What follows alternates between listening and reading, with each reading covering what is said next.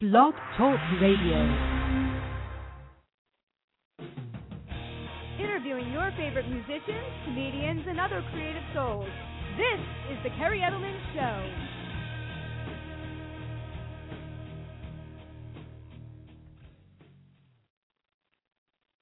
Hey everyone, and welcome to the Kerri Edelman Show. I'm very excited tonight as we have the director and filmmaker Jeremy Campbell joining us momentarily to talk about his short film that he just released titled Velvet Vengeance, as well as many of the other films that he has under his belt. And I just want to say personally, I really loved Velvet Vengeance. It's an amazing film. I'm hoping tonight he can fill everyone in on where they can get a copy of this and preview it. I'm sure he's going to be featuring it at film festivals, so we'll talk about that momentarily. So again, if you are tuning into the show for the first time, please create a Blog Talk Radio account by going to blogtalkradio.com. You can also call in tonight if you'd like by dialing 805-243-1320. And if you tune into the station, the number is right on the front of the station page. So before I bring them on, I just want to give everyone a little bit of background on the show and about myself. I started the show approximately over a year ago with the concept of bringing a forum where I could bring people on in the entertainment industry. It could be comedians, filmmakers, musicians, anyone doing something creative where I could give them a forum to support them and help spread the name of who they are and get their product and their names out to the masses. Personally, I know how difficult it can be and how challenging when you are involved in the entertainment industry and you're an independent person, you're managing everything on your own as most of us start out. And personally, I've continued to go down that road and continue to stay an independent artist and manager of myself, but it is getting more and more difficult over time because when you work really hard, and Jeremy will be able to vouch for this, you know, things will start to slowly happen for you. So my background is I have my doctorate in clinical psychology, and that's predominantly what I do full-time is I work as a clinical and forensic psychologist. I'm also a singer-songwriter with a full-length album out and dabbling in doing some featured artist work now with a variety of different musicians and bands, so I'm looking forward to continuing to stay involved in the industry that way. And I also write for some entertainment magazines where I combine psychology and marketing and advertising concepts to help people support themselves and help them promote themselves too. So on my show, you're going to get a really good taste of what these people's lives are like and what it's like to be in their profession.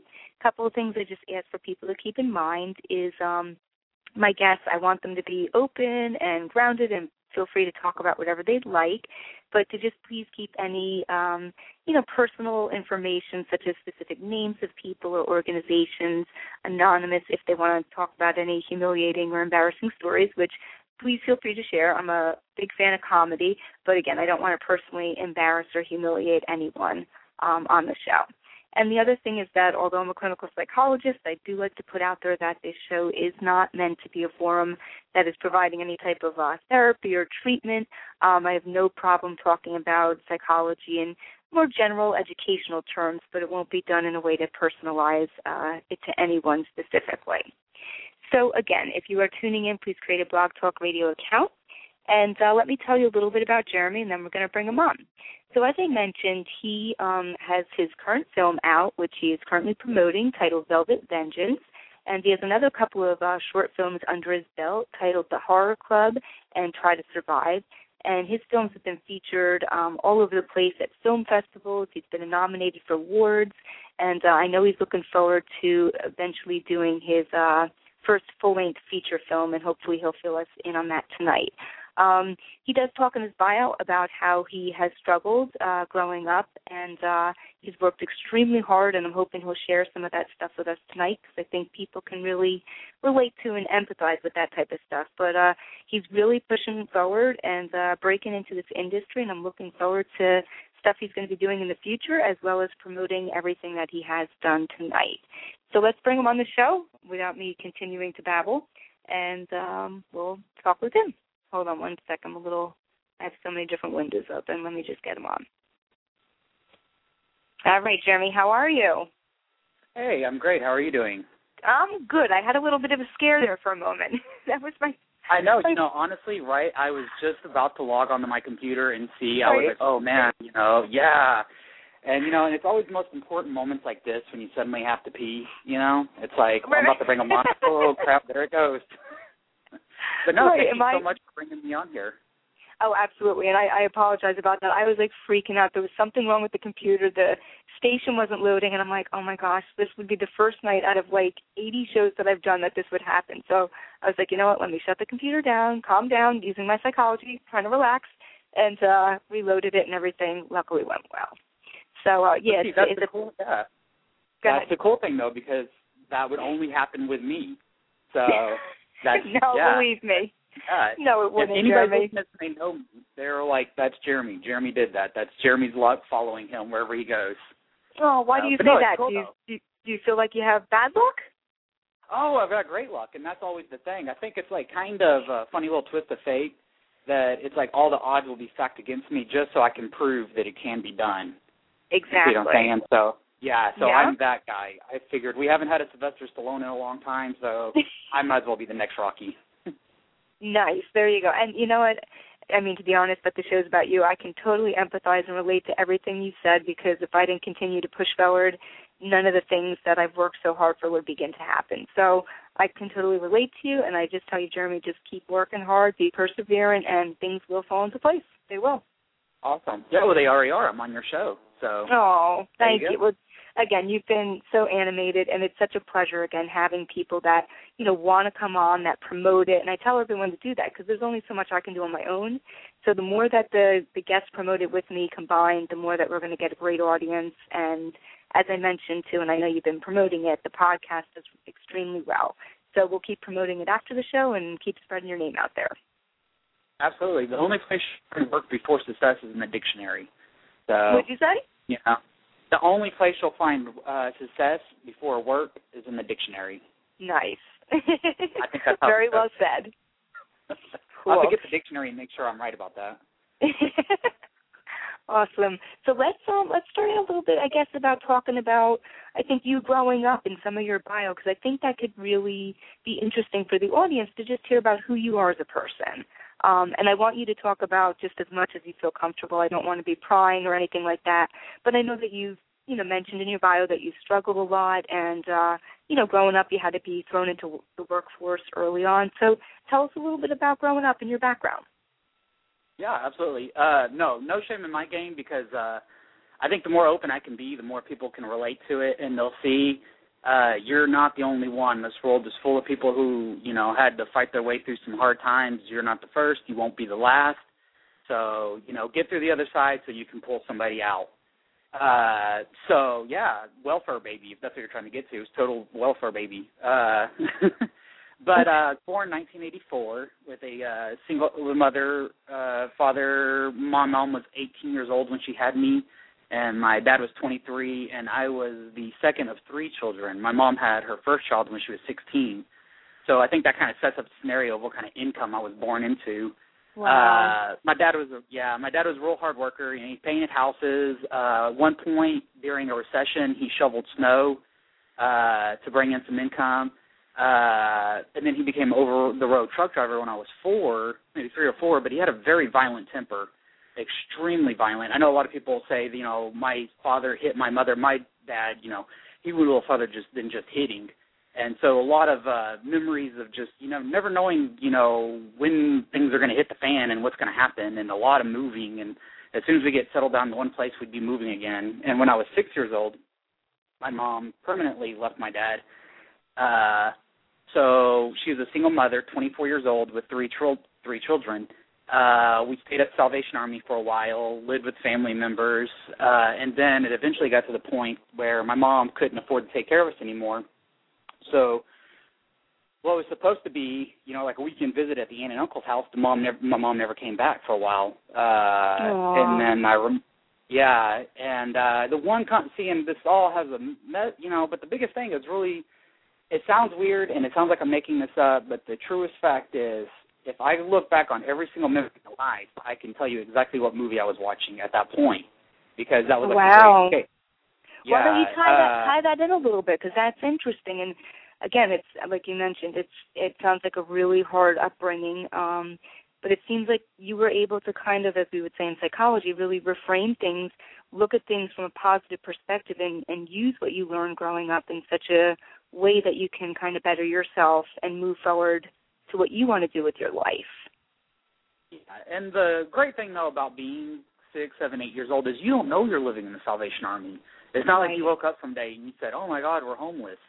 As far as I was concerned, because they set us up in our own little room and stuff, we were living in an apartment building. And I thought, hey, this is cool. You know, we got a daycare down here. We watched the Ninja Turtles down there. Good times. Right. Yeah, and it actually wasn't until my mom eventually took us back, and we moved into a nice neighborhood, and I didn't know what housing was. I didn't know what Section 8 was, but we were on emergency housing where the government pays for your house. And we were one of those people, God bless you guys, but we were those people that people like to say is a drain on our economy. They're what's wrong. It's those people who don't want to work. Ladies and gentlemen, my mom worked her ass off, all right? And she needed a little help from time to time. So, open your heart and try to have a little compassion. It won't kill you. But absolutely. Well, living in this neighborhood, though, is a nicer neighborhood, and I thought, well, hey, this is great. We live in a nicer neighborhood. Well, next thing you know, you got kids throwing rocks at your house saying you're on housing, welfare baby, and realizing now in hindsight, looking back, what it was all the people who lived in that neighborhood were a little bit older, a little more established, and had their kids later in life. And now you've got my mom, who this is the early 90s, rolling through the neighborhood, got the windows rolled down, blasting Motley Crue with her big giant fro, aquanetted out, and, you got me and my brother and sisters were scrappers, man. You throw a rock at our house, we're throwing a rock at you. Right. Like, we just bought the trailer park to this party. So we eventually left that place. We moved out to Arlington to a place called Woodland West Apartments, and that was the first time in our life where we really had a sense of stability because my mom had married. They never got married, but we still consider him our stepdad, as a gentleman who I'm refraining from using names. I don't want to. So if at any point I don't mention anybody by name, I apologize to you guys. You know who I'm talking about. Yeah, because if you start naming names, you're going to forget somebody, and then they're going to get offended. So right. Better to, yeah. So they're like, well, what about me? You didn't mention me, So I apologize. But we moved into a place called Woodland West, and my stepdad became a night manager at a grocery store. My mom became a shift manager at a fast food joint. And it was the first and everybody in the neighborhood was on housing. We joke about it, Everybody was poor. Almost everybody had single moms or came from working class, and we all really bonded over that. And our biggest thing was movies. We started what's called the Horror Club. Okay. And we would all meet together and watch horror movies, and especially, Halloween. Witchboard was a huge one. It's a forgettable 80s film that nobody remembers except for me, but brilliant. Okay. Brain Scan and music, because this is, mid-90s, so it's all Nirvana, Soundgarden, Pearl Jam, Alice in Chains. So we're a bunch of, flannel-wearing kids walking around with our Walkmans on, listening to Nirvana on our way to the video store. And it created this, great bond and these wonderful memories. Like even now, sometimes when me and my wife go swimming, I have to watch Friday the 13th afterwards. It's like, honey, I got to watch Friday the 13th now. It's like, it's like so embedded in me. This is what, and I hear that. So how did you, just real quick to digress, and that's amazing, and that's a great way, like you said, that you had some camaraderie and you met some people that you had stuff in common with, and you really bonded. So how did you guys? Was it just talking with each other that you decided you all liked movies and specifically horror movies that you created this horror club? No, actually, it was my best friend, before he was my best friend, cracked me in the eye with an acorn and cut my eye open, right above my eye. I had gotten in a fist fight with a kid for messing with my sister, and we're like, we're in each other's faces, punches are being thrown, and I turn around and next thing you know, it's like, flash, warm feeling down my face, what's happening, I can't see out of my eye, and I assumed I got punched. We found out who did it. He apologized, and, we kind of, after that, he became, hey, there's that guy who hit me in there with the acorn, how are you doing? He felt guilty, so he started being nice to me. One thing led to another, and it was literally like, because like I said, movies my whole life had been there, and I'd been my one constant companion. And he was 2 years older, and he had older brothers, so everything I was interested in, he was more aware of, and he kind of became like a mentor. And so he was like, oh, you like Friday the 13th? You know what we need to do? We need to watch like every single one of them. And I was like, oh, really? Okay, cool. Yeah, let's do that. And it became like literally like a summer project. We had to know every single thing. And I was so incredibly fascinated with movies. I would go to the video store, and I couldn't afford to rent a movie. I would read the boxes for like hours on end. Yeah, because I just had to know every single aspect. And so, and I mean, going to the theater, sneaking in to go see Time Cop with Jean-Claude Van Damme, or see Wes Craven's New Nightmare. We, you know, buy a ticket for The Lion King and then run down the hallway and see that. Right. But eventually cool. we end up moving. Yeah, eventually we end up moving away. Cliff, stepdad. Okay. That's okay. Stepdad left the family to go, quote unquote, find himself, and we found ourselves homeless again. And now as a teenager, and I got my first job when I was 13 years old, tearing off roofs for my uncle for his roofing company, and really the money was going to my mom to pay our storage unit because we were sleeping with family members at their houses, and all of our stuff was in storage. And eventually we got through that spell. That was about a year. And, even then, I couldn't watch movies anymore for that year because we were living with other family members, so you just watch wherever they wanted to. But I could still slip on my headphones and, just flip away into a song and read a story, especially EC Comics, Tales from the Crypts, and Stephen King novels, and R.L. Stein's Fear Street, and just create this fantasy world, and you know what I mean, and this idealized version of, what would you do in that situation, and nothing else would matter, and you could do that all day until it was finally time to come in. We eventually landed back in Cleburne because, once again, the housing list was shorter out there, and we couldn't afford to live in Arlington anymore. In fact, the last house we lived in Arlington was a trailer that was condemned after we moved out, and we couldn't even afford that. Yeah.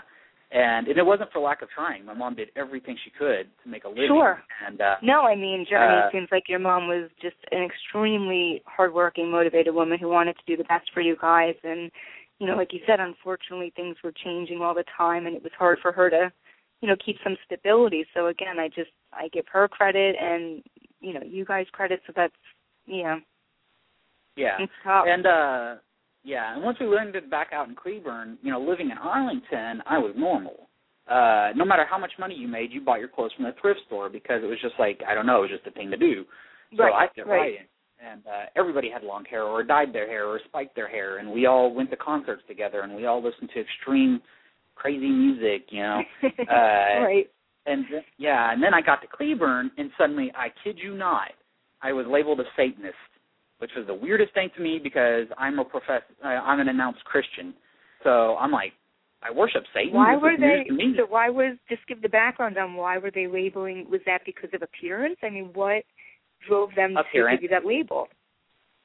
Pure 100% appearance. I mean, you see a kid come up to school for the first time, and he's got ripped jeans, a Metallica shirt, and this is before Metallica became Metallica, 100 million albums selling. Everybody listens to Metallica. This is especially, post-grunge, alternative soft rock, Matchbox 20, and then this is a small country community on top of that, and everybody grew up together, and everybody knew each other. And so not only am I the new kid in town, and when I say new kid in town, it's not the new kid in school, you're the new kid in town, because this is a small town. Everybody knows who you are. And you're socially awkward. You prefer to be left alone. You're obsessed with the Amityville Horror Story, and you got to know, was this real? And then teachers, they got to know, I think he's obviously dealing with some issues. His father had rage issues. This could be I'm like, none of them had any kind of degree in therapy, but suddenly all of them thought they did. And if you push a teenager long enough, you will convince them that something is wrong, regardless if there is. So they kept pushing until finally I was like, I must have some major issues. I thought I was okay, but wow. My mom eventually had to pull me out of school, and I started homeschooling. And I mean, literally, up to that point, I had never drinking alcohol. I had never done any drugs. I was I considered myself a very good kid who was very highly motivated to better my situation. But it just so happened I just wanted to be left alone. That was the biggest thing. So you see the kid who's sitting alone, dressed in black, reading a Stephen King novel with his headphones on, and you walk over, well, what are you listening to? And you put it on, and I'm listening to Motorhead, and it's suddenly, oh, well, this kid, he's an outcast. He's socially, and all this, and so on and so forth. But anyways, Mom real quick, Jeremy, just to backtrack a little bit, you had to literally drop out of school to get homeschooled because the kids were just so mean? Oh, it was terrible because then the biggest thing was I couldn't fight back. Yeah, and I couldn't fight back because let's say a kid, let's just say something like this would have occurred. Let's just say, hypothetically. Okay, I'm not going to lie, this happened. Let's say somebody decides they want to chunk a basketball at your head. And in retaliation, you want to pick this kid up and slam him to the ground and pound him in the face because you chunked a basketball at my head. That's a sign of, you want to fight. So I'm going to defend myself. Well, next thing you know, I land in detention for lunch detention for 2 weeks. Well, this really happened. It was the weirdest series of events, and you can just tell they were trying to push me out. While I was in lunch detention, a teacher brings a note and says, hurry up and get back to class. And I'm joking, and I wrote like some kind of silly little message on it, never intending her to see it. And then I crumpled up and laughed, and I turned around, and she's standing behind me. So that landed me in isolation, where they put me in this little booth for 3 days. I swear to God, I felt like I went to the cuckoo's nest. Oh, my gosh, that's crazy. Yes. So, I mean, and you've already got a kid who's socially awkward. Here's a good idea. Let's put him away by himself. So I, hung out in my booth for 3 days, and then the day I got out, I was in the restroom, and, in Arlington, we roughhouse a lot, and we gave each other swirlies where we, try to shove each other's head down the toilet, and it was rough working-class neighborhoods where we fought a lot, and there was a kid who I thought was my friend, and he shoved me, and I thought we were playing, and so I started wrestling around with him, and I was a really strong kid, and I swear to God, to this day, I never intended to hurt anybody. I never even knew he was hurt. And, I'm laughing. The harder he fought, the more I thought we were playing, so the harder I fought. Well, bathroom, I go to class, and I'm in homeroom, and I look through the door, and there's my principal and a bunch of other people, and they put me out to take me to the principal's office, and they tell me that this, you terrorized this kid, and because it's your rage and all of this stuff, and, you're not fit for this school, so you're going to go to alternative school. I got put in a school with people working to get their GEDs. Wow. And you were just, like you said, you were just playing around with this kid. You did not anticipate it was going to be some, huge to-do. But evidently... Yeah, exactly. And, right. Wow. Especially because 2 weeks before that, I had gotten in a fight. A legitimate fight, because the guy threw a basketball at my head. Right. Right, exactly. So he called me a Satanist, oh, my gosh. And here's the thing. It was supposed to be 30 days. Well, every time... they kept adding days for the weirdest things. I would get my weekend report, and it would be, your shirt wasn't tucked in properly or your belt wasn't of regulation and all this stuff. So I was halfway through. I went through literally I was halfway through the next school year before I finally got out. And I cut all my hair off. I had my mom buy me some new clothes, and I decided I'm going to do my best to fit in. But that was the worst. That's when I really got depressed because it's like you're not being yourself. At first I was okay with people messing with me if I still, in my heart of hearts, knew I was being myself. But, trying to be somebody else and then still have people mess with you was really tough. Wow. So that's when my mom decided to go ahead and homeschool me, which was the best decision. It really was. And, while I was homeschooling, my best friend became the kid who lived next door, he was also homeschooling. And we had a lot of little silly adventures. We were the two outcast kids in school, so, we had a lot of, in town, so we had a lot of fun, being silly and just kind of living up to our new reputations. Right. But we, one day, one of my favorite places, because I became such a recluse, and the only places I ever went anymore were, the local bookstore, the comic book store, and the video store. And my life became watching movies and reading books and daydreaming, kind of walking around town. And Cleveland's a creepy-looking town to start, so, you start imagining all kinds of crazy things, like that house, and coming up with these wild stories.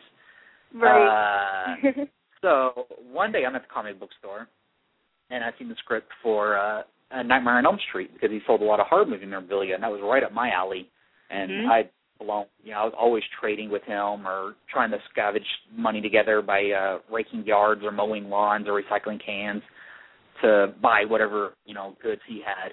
And that was the one, man, it's so hard to describe. I always want to put the emphasis on how important this moment was in my life. But and there was a lot of scripts that were out, but I wanted that one so bad. And, I remember trying to trade with him, coming up there with CDs and books and comics and saying, I'll trade you all of this. This is like $50 worth of stuff for that one screenplay, and you wouldn't do it. Wow. So, yeah, well, me and Aaron, and I was like, my mom at that point was driving 50 miles a day, I kid you not, 50 miles a day, because Cleveland's such a small town, you have to commute to make any money. So she was commuting 50 miles a day one way, 100 miles both ways, more sometimes, to clean apartments, where if somebody moved out an apartment, it was her job to come in and clean it out. And there was an old beat-up pickup truck that sprayed oil and didn't have air conditioning, and this is the heat of summer in Texas, and she's doing this. Oh, my gosh. Asking her for $20 wasn't an option, which she probably would have given me the money, but I just never had the heart to ask her for anything.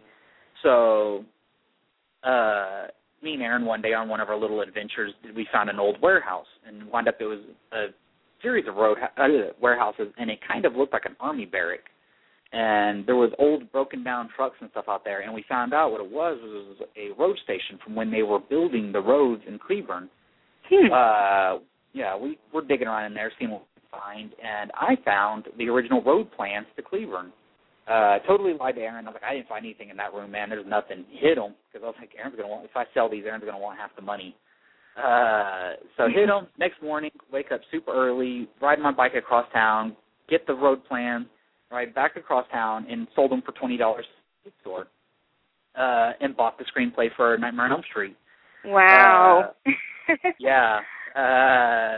it. It is a great day, film, though. That was one of my favorite horror movies. Definitely was a big fan of that one. Yes, trust me. And not to get too far off subject, but what it was is Wes Craven was self-taught, and his biggest influence were French Impressionist directors like Fellini and Truffaut. So there wasn't a standard American style of, here's your master shot, here's your medium shot, here's your close-up. Wes was a guy who was like, he's going to shove the camera up the actor's nose because he doesn't know any better. There's no rule. It's, he learned from the French, and the French are crazy. I don't know if you ever seen Fellini's 8.5, but that movie is a mind trip. Which one was it?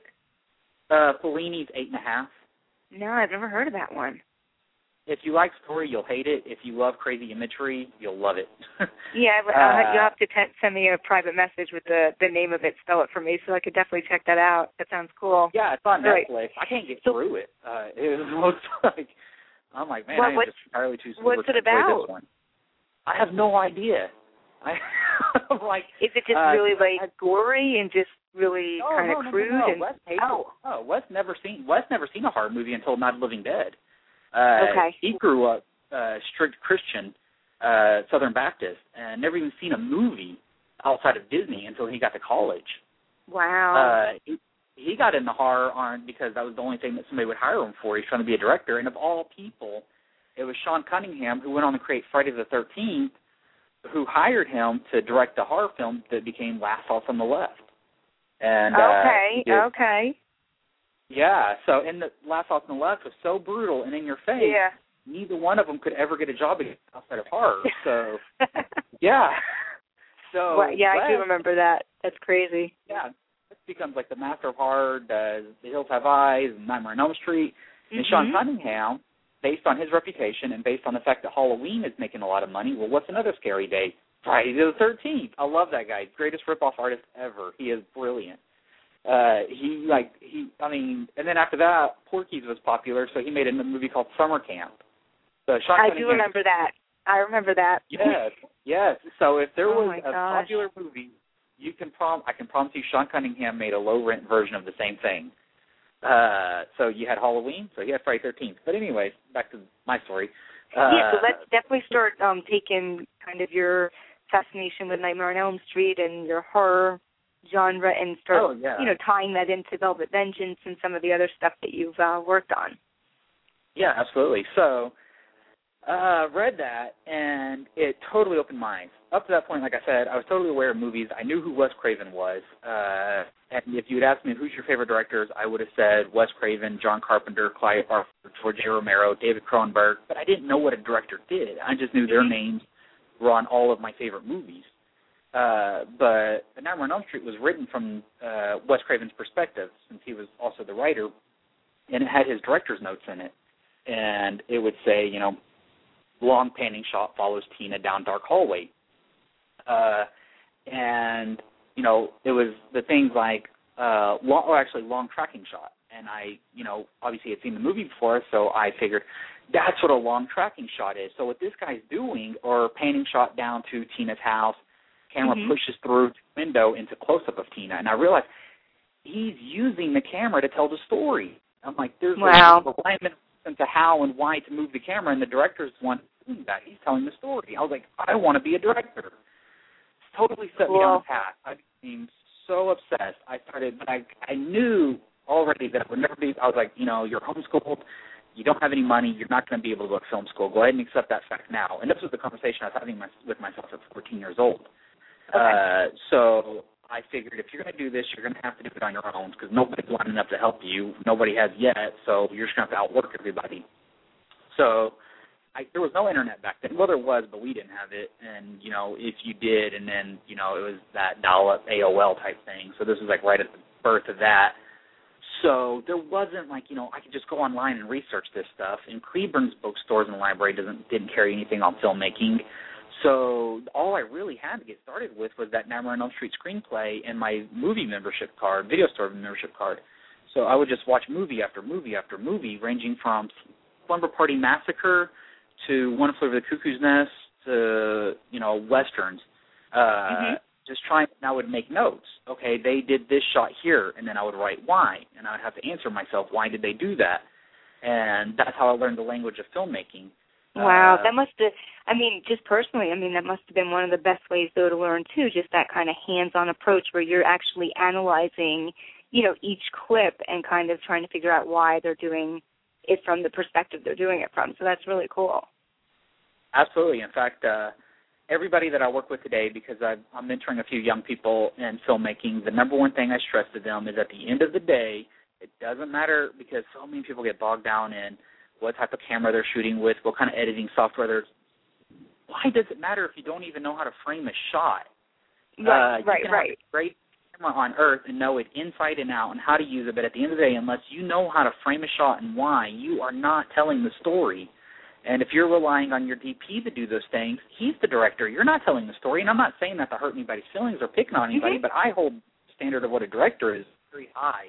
And a lot of guys nowadays get away with saying I'm a director by just saying stuff like, I want it to feel like, and I want it to look like. And I hear that all the time now, not from the local film scene. I don't want anybody to think I'm picking on them, but in commentary tracks on big, giant feature films where I have no idea what this director is trying to say. So I'm like, how did this crew ever know what to say?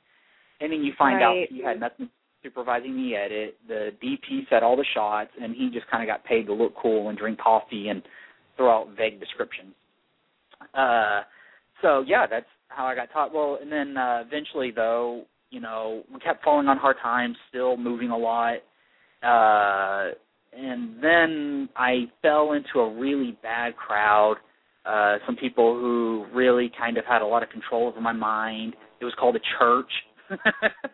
I'm not trying to hate on church. I think church is a wonderful institution that does a lot of good for a lot of people. But what?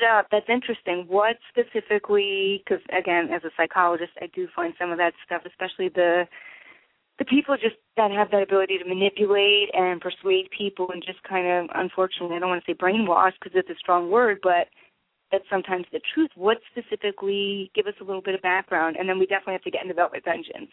What happens with you getting involved in, quote-unquote, the church? Okay. Well, I don't want to because, I mean, a lot of my family still goes to church, and I think that's great because I could really see what it's done for them and having a sense of community. And I think some people need people more than other people. Like, I didn't even like being around people at my premiere. I love people. I have a huge heart for people. I want to help people. Can't stand to be around them. So in like in church, it's people. Oh, people coming at you from left and right. But with this particular church, this was a church that was kind of shunned by all the other churches. And their whole thing was, we're not religious. We're leaving religion at the door. But they made a religion out of not being religious, where it was like. But their biggest impact on me was they used a lot of words like bondage. These movies of yours and this music is bondage. It's holding you back in your past. Don't you want a future of light and blessings and but as long as you can't serve two masters. So it's kind of like Jesus can't, really completely 100% bless your life unless you let go of all this stuff. So I actually boxed up all my horror stuff, including the Nightmare on Elm Street screenplay, and threw it away in a garbage can. Oh my and God. It was like celebrated. It was like, hallelujah, he's letting go of the past, and they convinced me. And please, any of my friends, I know who you are, who are listening to this from those days. I'm not picking on you guys. I love you guys, and if you're doing what makes you happy, then that's awesome. But my number one rule for life is compassion and love for others. It's kind of weird the more open and compassionate that America becomes, quote unquote, the more immoral we become. You know what I mean? It's like so. But what did they do? I mean, what did they do to get you to the point that you basically packed up the one thing in life that was meaningful and passionate to you? It was just a really big conviction that, your life has to become the Word of God. They even said that. When you open your mouth, the Word of God should be what comes out, because out of the abundance of the heart, the mouth will speak. And they kind of threw out all these other great things, too. Like, blessed is the man whose sin will not be held against him. So it was like, hey, you're blessed because you're loved and you can move on with your life and share that love with other people. Like, no, ignore that. And they say it's not about how good you can get, because God loves you anyways, but why would you want to be held down by these things? And then you find out, like, everybody in this place has got issues up from here to eternity, so all they're really doing is projecting all their crap on you. Right, exactly. Right. Yeah, so I'm like, the dude who's really saying all this stuff has got, like, some of the worst anger issues I've ever seen. And I grew up with a man who had major rage issues. Right. And they really... Oh, my gosh. And I really, please, guys, not bashing anybody. I really do believe in my heart that church has a lot to offer people. If, you're looking for... But you got to make sure, watch yourself. And make sure that, you're still holding true to your own identity. Well, I think, Jeremy, a lot of times what happens, and I'm just speaking, again, in more broad terms, is that, you get a person who's very vulnerable, who's, looking for that, whatever, like you're saying, that love or being part of a group. And, unfortunately, in those situations, this is what tends to happen. And when someone has... Go ahead. Well, they're not giving unconditional love. It's very conditional love. It's very based on if you do these things, and then we can love you. And if you don't, and then they're loving you just so that you'll eventually stop doing these things. I had a guy, I went to a Christian rock concert once, and in Arlington we went to these things regularly, but they were very open, and it just so happened that they had a certain belief system, and they were death metal bands. I mean, some of the heaviest bands you've ever heard in your life. But there was no conditions on it. You were allowed to come in there and be free with yourself and love each other and have a good time moshing and everything else, and there was no conditions. There was no, once you leave here tonight, we want you to, none of that. It was just come in and be yourself. And that's what drew me to the idea of, spirituality or religion or whatever you want to call it. And then I go to Cleburne, and they're promoting a Christian rock show, so I thought, great, I'll go. I go in my Metallica shirt, thinking literally nothing of it, no thought in my mind that this would offend anybody. And a guy comes up to me, and he says, if you give me that shirt, I'll buy you one of these shirts. And it was like the Christian band shirt. And I'm like, why the hell would I want to give up my Metallica shirt that my mom, worked her ass off to get me for my birthday for a freaking, homemade Christian local band T-shirt? Right. So immediately it's like, hey, way to turn me off, So... Good job. And plus, they had really convinced me, because I'm, a speaker and I love people, that, that I had this huge calling, that I was going to be, the next face of Christianity, and I was going to be a pastor of, like, this mega church. And they would say this stuff, and like, God is telling me, and he is sending me this message to send you. And you can see how hearing those things is very powerful, especially when you're that age and you're looking for a purpose in your life. So how did you, let's fast forward a little bit to how were you able to get out of this unfortunate situation. I see them for what like an open eye-opener. I see them for what they really were. Somebody very close to me got into a relationship with one of them and got married, and he started abusing her and somebody else who's extremely close to me. And there was no standing up and saying, this is wrong. It was always, you don't know both sides of the story. And oh, gosh. Yes, and I kid you not, their exact words. And when this person, who was a young single mother, left this guy and left the church, not a single one of them ever called her to make sure she was okay. Not a one. And because we disagreed with them. So if you disagreed with them, then you were gone. You were shunned. And to this day, I have seen them in public. They won't even say hi to me. One of them, I was at McDonald's with my nephew, and one there, and they recently had a child, and this kid just ran up to me and started, baby talking, and he jumped up in my lap, and I'm talking with him and stuff, and he his new shoes, stuff little kids do. And I thought this was really cute. I'd never seen this kid before. Mm-hmm. But it's always a good feeling that, if you're exuding enough light and energy that, kids are naturally drawn to you. I'm like, that's a good feeling. But this guy literally snatches his kid up and turns his back and won't even talk to me.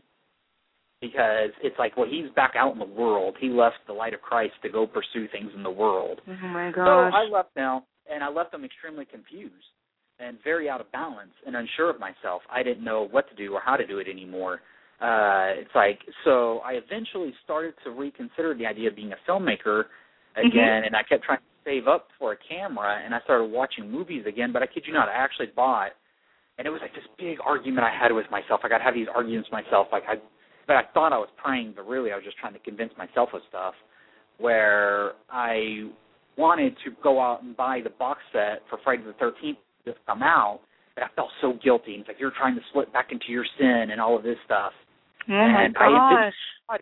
And I felt so terrible for buying it, I threw it away. I threw wow. It away. That's just, that's crazy. Look at how powerful, Yeah, exactly. That entity was over you. I'm not going to say church or whatever. I don't want to get into I always joke around. My Jewish grandfather always said, 3 things you don't talk about are politics, religion, and money.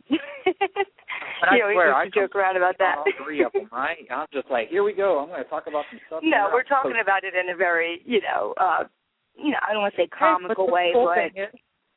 The cool thing is everybody knows how to contact me on Facebook, and I'll be more than happy to hear their opinions. I won't argue with you because I suck at typing, and I have terrible grammar, so I'll look like I don't know what I'm talking about, but I'll listen to it. Right. So how did you come around to, again, you're feeling guilty now, you're throwing, again, things away that you once loved, that you were passionate about, or you're still having these mixed feelings about whether you should get back involved in it? Yeah, well, I eventually completely gave up, not because of religion, but just because I got beat down by my environment, and I started just thinking, that doesn't happen to people like you. You're out here in Cleveland, you can barely make ends meet. At this point, I think I was 20 or 21 when I finally eventually just completely gave up. And it's like, if it was meant to happen, it would have happened by now. So you got to get over this. Mm-hmm. The conversation I had with my and it's like, here's the plain hard facts. This is the life you were born into, so you got to make the best of it. So, do what you got to do. And this is the stuff I'm telling myself. And it was like, I think all the way until I got married, it really was always trying to find balance. Where does, God and all of these different things that I still believed fit into these other things that I just feel like this is my identity. This is who I've been since I was a child. This is what makes me happy. Why? There's got to be some kind of balance and acceptance there. Why should it be that these things, are so evil when they don't, in my eyes, I have never met a person yet who Marilyn Manson, or I don't really like Marilyn Manson, but who, I'm just using him as an example since he was like the whipping boy for churches, but who he genuinely ruined their life. Go back. There were more issues. They found some identity and they let it go out in a negative way because they were already full of negative energy, but it wasn't Marilyn Manson that did it. That was just a T-shirt. You know what I mean? If you go back, a lot of the kids I knew, they had, the girls especially, their fathers left them at a young age, and they were, looking for love and acceptance, so they found it in this way. And I found it in church, and it was actually more destructive. Wow. So it was always like, after that, eventually I met my wife, who is genuinely my soulmate, the love of my life.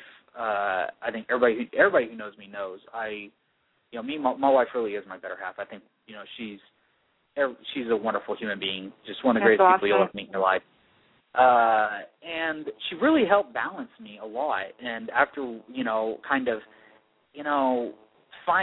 finding everything, and finding the balance between all of these different things, and how to be a responsible adult without going overboard and being a workaholic. But right after we got married, I don't know what triggered it. We were at a bookstore with my mom, because it was like 2 days after we got married, and my brother was in the Army, and my mom just got through dropping him off at the airport to go back, and she's bummed out and sad. That's her baby. So we took her out, and we were just walking around the bookstore, and out of nowhere, I suddenly got this idea in my head. I should write a story about the horror club. But I was like, I'm not a writer. I haven't written. My wife is. She's a great author. She knows how to compose novels and whatnot. She can write it, and she is such a wonderful human being. She bought me a tape recorder so I could record my thoughts, and she could turn it into a novel because she believed in this idea of this story so much. Nice. Well, one thing led to another, and because I don't know how much time we have, and I know I've been rambling on. Yeah, just about like another 10 minutes we can fit in, because usually I do between 45 and an hour. Okay. So we eventually I ended up converting it into a screenplay, and the story I came up with that fit into the screenplay was an idealized version of my youth. It was like, what if these different characters I grew up with were actually like this, and we lived, and they had this, and we were able to do this, and it became like, what if we all band together and we all met for the first time over the making of a horror film? Cool. And how funny would that be? And like all these adventures of sneaking out at night to go to the park to work on our horror film, and just this great summer adventure.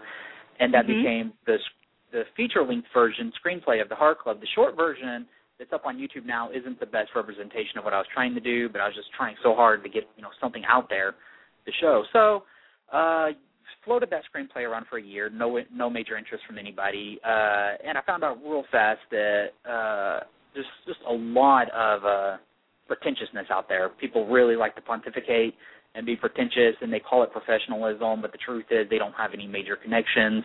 They just have a little bit of equipment. So a lot of people are kind of looking their nose down at me like, oh, you're another wannabe trying to get your movie off the ground. Right. So, oh, gosh. Yeah, and I really had no intention of directing it. I did not plan on being a director. That was still something I wanted to do. This just happened to be a script that floated into my life that I really felt deeply about. So a year passed by, and me and my wife decided, you know what, let's just buy a camera. Either I'm good at this or I'm not, and if I can get good enough, maybe I can make a trailer or a short film, and somebody who knows what they're doing will pick it up, and they'll make this movie for us. One thing led to another. Next thing you know, I found out, we bought the camera on a Friday. I shot my first short film on a Saturday, and after that, it just took off. 6 months in, I'm directing my first commercial. I'm doing music videos. 1 year in, I did Try to Survive, and that got me nominated and got me into my first film festivals. 2 years later, after buying that first camera, now we've got Velvet Vengeance, and I'm on your show. Got on the cover of the Cleveland newspaper twice, which is really ironic and funny. Congratulations. That's awesome. Thank you. And we had our red carpet premiere, which was a huge, giant success. And I knew it was a huge, giant success because I got a lot of business cards from actors, and not a single director that was there even looked at me. So that said a lot. I was like, nice. I guess that's a good sign, right? And here we are today. Cool. So can you and I don't want to give the film away, because is it available, or are you guys getting distribution with it, or are you looking to get distribution? What to do about that? I feel really guilty about that. I wanted to have it up for sale by the time I came on your show. Okay. But I and the thing is, I went back and forth on that, and I was like, do you sell this? Do you not? I think it's worth being sold, and we're selling it on DVD at film festivals. Okay. But I'm kind of like, we put it up on you. I don't know how to distribute it, as in. Well, if you could, this is just an idea. I mean, if you had a website, or just a way that people could, even if you set up like a PayPal account, and if someone wanted to purchase it, you could send it out. I used to do that with, with my album. When my album was released, I did a lot of stuff where I just kind of, people bought it, sent it out on my own, you know what I mean? So that's a way to kind of get it out there. I know different methods to distribute it, but my biggest thing is I just want people to see it, and it's hard enough to get people to watch something for free, let alone when they're paying for it. Right, I know. Yeah, and, I understand. You have to tend to your farm, and, you got to update your status. I can see how you wouldn't have 20 minutes to watch this movie. Those damn farms are a bitch. I gotcha. Word for friends. Gotta match that score.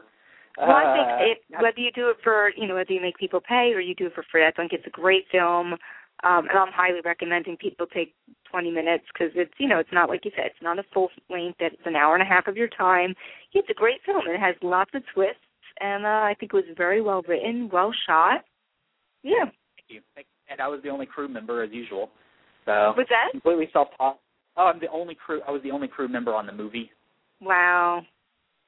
Yeah. Very cool. I think that goes back to my background of, you just do it yourself. Well, what I'm going to go ahead and do is starting next weekend, you'll be able to, for one weekend, and I think we'll go ahead and do this to get this out there, yep. But I don't want, but we are selling it on DVD. It will be, we'll be at the San Antonio Horrific Film Fest, August 1st. September 1st, and we're going to be screening alongside some amazing movies, especially Nailbiter. I think people need to go out and check out Nailbiter. That movie, it's about a family who gets tornado. They get locked down in a cellar, but they don't realize they locked themselves down in there with something else. Oh, so, gosh. I'm like, yeah. Very cool. That one I want to see, yeah. It'll be on sale for DVD there, but I think what we'll go ahead and do, and I'll say it here, we'll make it official here, is next weekend. For one weekend, for one whole weekend, it will be on YouTube. And you can go to our page and watch it there, watch it wherever you want to, and that way everybody will get a chance to see it until I figure out, because I just want people to see it. It's not, I don't want people to buy the DVD. And if you want to buy the DVD, you can, because there are special features on the DVD, including a hidden film. So. Right. And just give people a little bit of a brief kind of synopsis about what the film is about, because I don't want to give anything away, so I'd rather you kind of convey that to the audience. Well, the movie is about a young woman who is dealing with the death of her brother, and she is told that the killer, the person who killed her brother, is dead, but she genuinely doesn't believe that, and she decides to take it into her own hands to go just investigate and see, is this true? And she finds out that it's not true, that there is another killer, and the killer is aware of her and is actually hunting her. And it's, a lot of people have a hard time with it being called a horror movie, and I totally understand it's really not a horror movie, and I think you would even agree with that. It's kind of more of an old-school action thriller, and our joke is it's a Charles Bronson film with an 18-year-old girl playing Charles Bronson.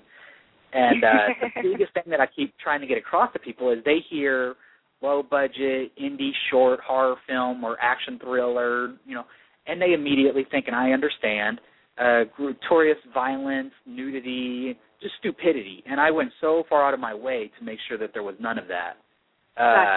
Gotcha. Yeah, and I was criticized for that. One guy gave us the worst review ever. He gave us a 0 out of 8, and his complaint was there was no TNA and no major gore. So... and I don't think you always need that. I mean, I don't think you ever need that. Yeah. You really don't. I mean, John Carpenter, one of the greatest filmmakers who ever walked the face of the earth, did so much in Halloween with everything being off camera and leaving it to your imagination.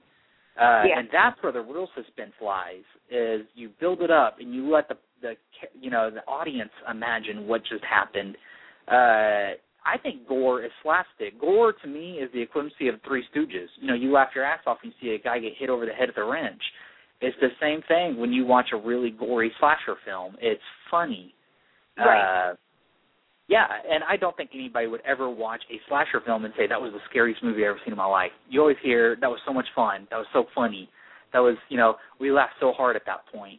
So if you're out in the business, and to me, it was also a personal story. It really was. Not saying that my brother was killed and I hunted the killer, but if you look at the little things in there, the little nuances, you have a character who is dealing with something, and everybody has an opinion on how she should deal with it. Right. That's a great way to kind of frame things, because then the person, like you said, even when you were growing up, you have to put yourself kind of in the situation and figure out how would you deal with it, how would you respond and react. So I think that's a great way to put it.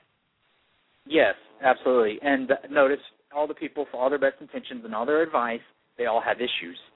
And at the end, she, not to give too much away, but at the end, she is quote-unquote bound or binded, and she has to break free, and she's wounded but stronger. So that was kind of like I wrote it, I read it, and I was like, holy crap, I am dealing with my church issues. Interesting. No, that's interesting. Yeah, now that you know the story and you've seen the movie, you can see that.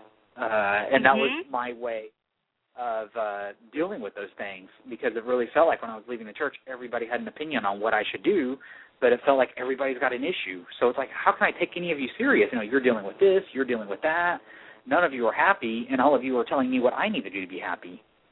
So that was, and then at the end, they will do whatever they have to do to keep you under control.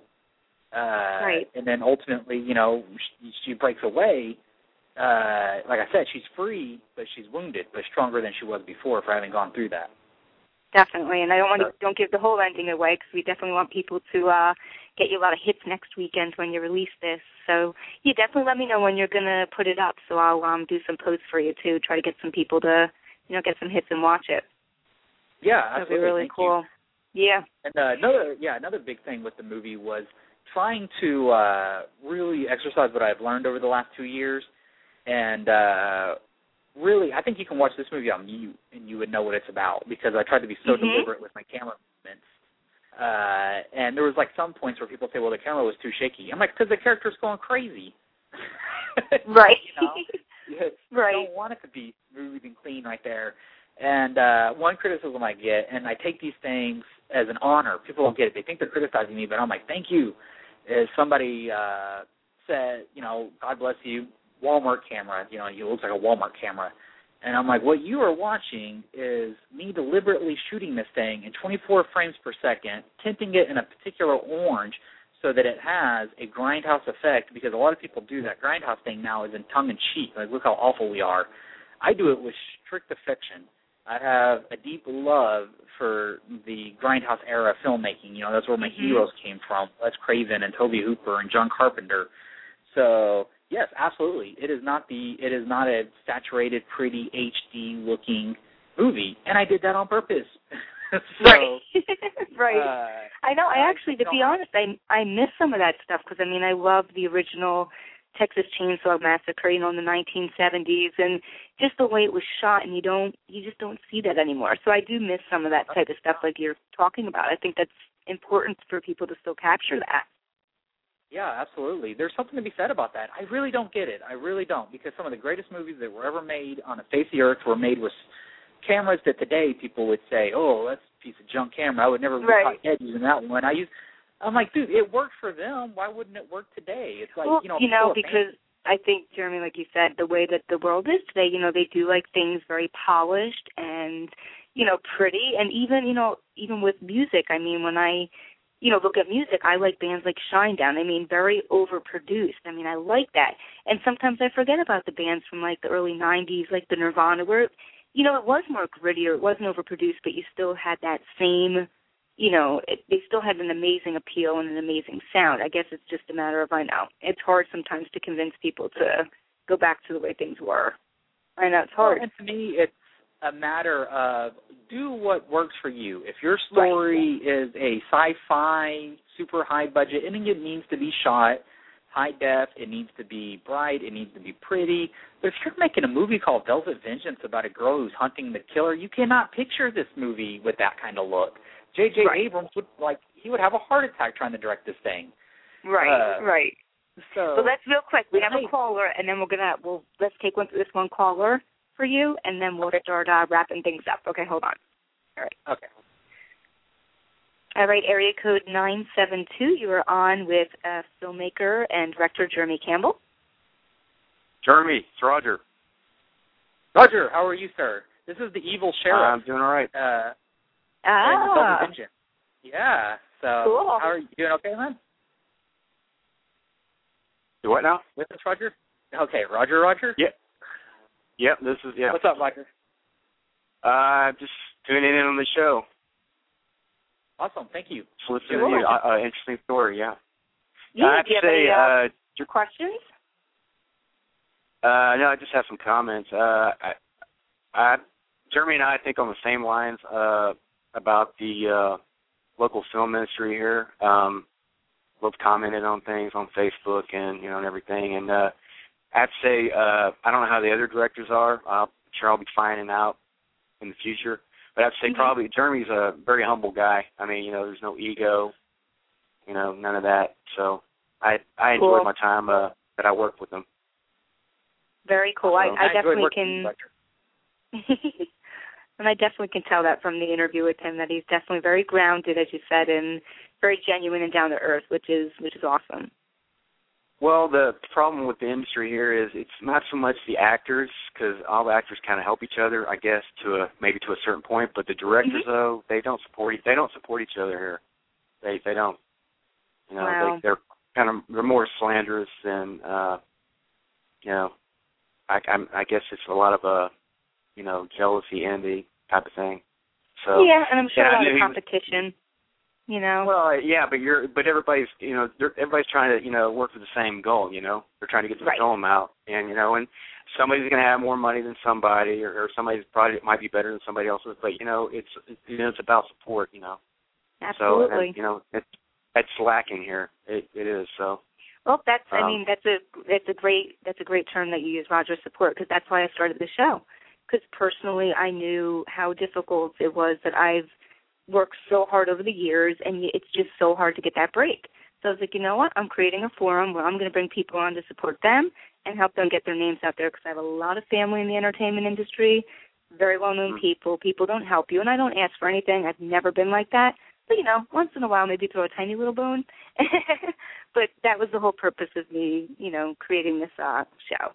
So, well, it's harder for us, too, since we're not in, this is not L.A., this is not New York, it's not even Austin. Right. So Dallas should have a bigger scene. It doesn't. Hopefully, that's slowly changing, but I enjoyed my time on it, and I'm looking forward to my next project, wherever that may be. So cool. Well, thank you so much for calling in. Yeah. All right. Thank you. Bye. No. Wait, what'd you say? Oh, I guess you hung up. Are you there, Jeremy? Yeah, I'm here. It's all good. Yeah, Roger's a great guy. He hung up too quickly. I was going to let him comment. Yeah, and I understand what he's saying. And I'm guilty of the same thing. I've talked trash on a few directors. Opinions start flying. But at the end of the day, it really I've gotten to the point where I'm like, if you're really focused on what people are saying about you on the local scene, you're being incredibly nearsighted, because there's a way bigger scene out there, and that's what you're trying to break into. So if your goal is to wow the local film scene, and then you're missing the mark. Right. So, in my opinion, I do want to address these terrible rumors that have been spread about me. I did work at Home Depot, but I no longer work at Home Depot, so that I'm not a producer who works at Home Depot. I don't have a backyard because I live in an apartment, so therefore I am not a backyard producer who works at Home Depot. Thank you very much. Right. That was one of my, yeah. Oh, and also I have never purchased a camera from Walmart, so those images you are seeing are not a Walmart camera. Thank you very much. All right. Awesome. Thank you, Jeremy. All right. So, again, why don't we give a quick plug for where people can find you, whether it's Twitter, Facebook, any social media sites you have, and we'll wrap things up for tonight, okay? Awesome. You can find me on Facebook at 13th Elm Films. That's the name of our production company, 13th Elm Films. Hint, hint. We just wrapped on a movie called One Perfect Night, which was directed by Andy Martin, who is the star of Velvet Vengeance. This is her directing debut. It was real important. It meant a lot to me to give her an opportunity to direct, and that's the biggest thing with 13th Elm Films, is it's all about giving the next generation an opportunity. We are in pre-production for a little ghost story called Grave Confessions, cool. And we have a director lined up. I can't announce their name just yet. Sorry, man, because we still need to have a meeting and work some things out. And you can find Velvet Vengeance on Facebook.com/Velvet Vengeance. Just search Velvet Vengeance. And we have all kinds of cool things up there, reviews. This podcast will be up there. Newspaper stories, and just all kinds of, and, like you, I honestly don't expect anybody to support me because, who am I in the grand scheme of all the movies that are out there today? But you know what? Don't say it like that. I don't mean it that people don't support me. I just mean that it's been a very challenging, difficult road, but along the way, I have to admit, I've met some amazing people, and people I've become very close with, whether it's, there's been some amazing comedians that I'm going to hopefully do some writing with, musicians. So believe me, along the way, Jeremy, you'll meet these people here and there that will become very close friends with you and very supportive of you.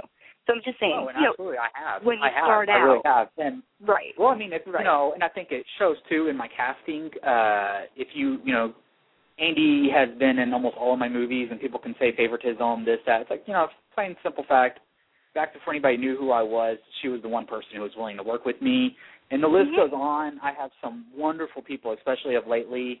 Like I said, I shouldn't have named her name because now I have to name other names, but I won't. Sorry, guys. No. I'll forget somebody. We got to wrap up. So unfortunately, it'll be me. I'll apologize to everyone that Jeremy loves you all out there, and he apologizes for anyone he couldn't include because the show will eventually the station will eventually shut down after a certain amount of time because I have to set the time prior to booking the show. So, anyway, I'm sure. All right. Huge thank you to you. You're proof that there are. Yeah. So you're excellent. Thank you. Okay. It was. Go ahead. You go first. We're now talking over each other. It's been a long day. Go ahead.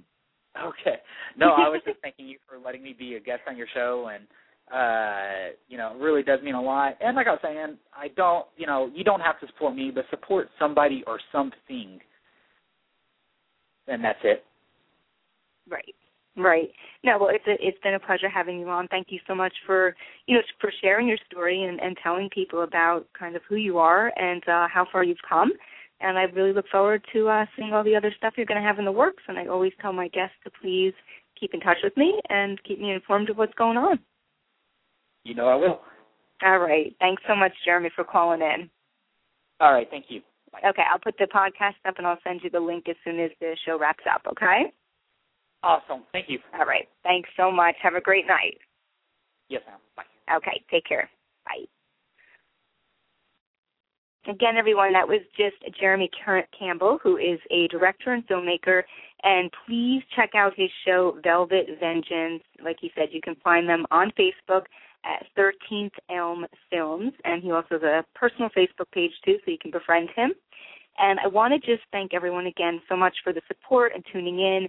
I'm going to play one of the hit singles off of my album, so if you're still around, please check it out. And it is titled Leave It All Behind. It's under my name, Kerri Edelman, and you can find it on iTunes, Amazon Music, Napster, and all the major digital sites. Tomorrow night we're going to be doing another amazing show, and I'm going to start integrating more causes and different types of things to promote. Tomorrow night we're going to be talking about epilepsy awareness, and Eric Miller, who is the founder of the Candlelight Concert Series, and unfortunately and sadly he had lost his wife to epilepsy, is going to come on tonight. He's going to educate us about epilepsy, talk about his concert series that he has where musicians are involved, and it's an amazing cause just to help support and promote and get people to know about epilepsy, and a lot of stuff, unfortunately, is unknown about the condition. So he'll come on tomorrow night. So, again, thank you so much, everyone, for tuning in. Follow me on Twitter. If you follow me, I will follow you at Kerri Edelman. I have 2 personal Facebook pages now because, unfortunately, Facebook gives you a cap on a certain number of friends. So, please, if you want to befriend me, search for Kerri Edelman, and if one page is maxed out, befriend me on the other page. And I also have the Kerri Edelman Show, which is a fan page on Facebook, and I regularly update it and promote all of my guests. And I also have a music page, Kerri Edelman. So thank you so much for tuning in. Want to also give a couple of plugs because usually I take a break in the show, but Jeremy was doing such a great job, I didn't want to interrupt him. So please, everyone, a couple of plugs for the show, people who sponsor the show and who I support. Flirt Energy Drink, check them out at flirtsport.com, and it's a female fitness energy drink that has been specifically formulated for the female athlete. Also check out iRock TV. and it is the letter I, rocktv.co. It's an amazing website that has been created for independent artists, musicians, and it's also going to be expanding to a magazine. So if you're an artist out there, you can reach out to irock.tv.co. iRockTV.co. Again, long day. And as I mentioned in the show, I'm a huge fan of comedy, so everyone has to check out Davin's Den, which is a fast-paced podcast featuring comedians Davin Rosenblatt, Joe Kerri, and Pip Helix. So if you're looking for a show that can think and make you laugh out loud at the same time, Davin's Den's the show for you. They go live Tuesday nights at 6:30 p.m. Eastern Time. To watch live episodes, hear or watch old episodes, or find out more about the show, go to Davin's Den page on davincomedy.com, and that's spelled DAVIN comedy.com. So thanks so much, and let's tie things up tonight. It's been a long show, but it's been a really good show. So we're going to play my ballad, Another Life, off of my debut album, Leave It All Behind. Again, you can find it on iTunes by searching Kerri Edelman. Thanks again for the support, and we'll be back tomorrow night at 8 o'clock p.m. Eastern Time.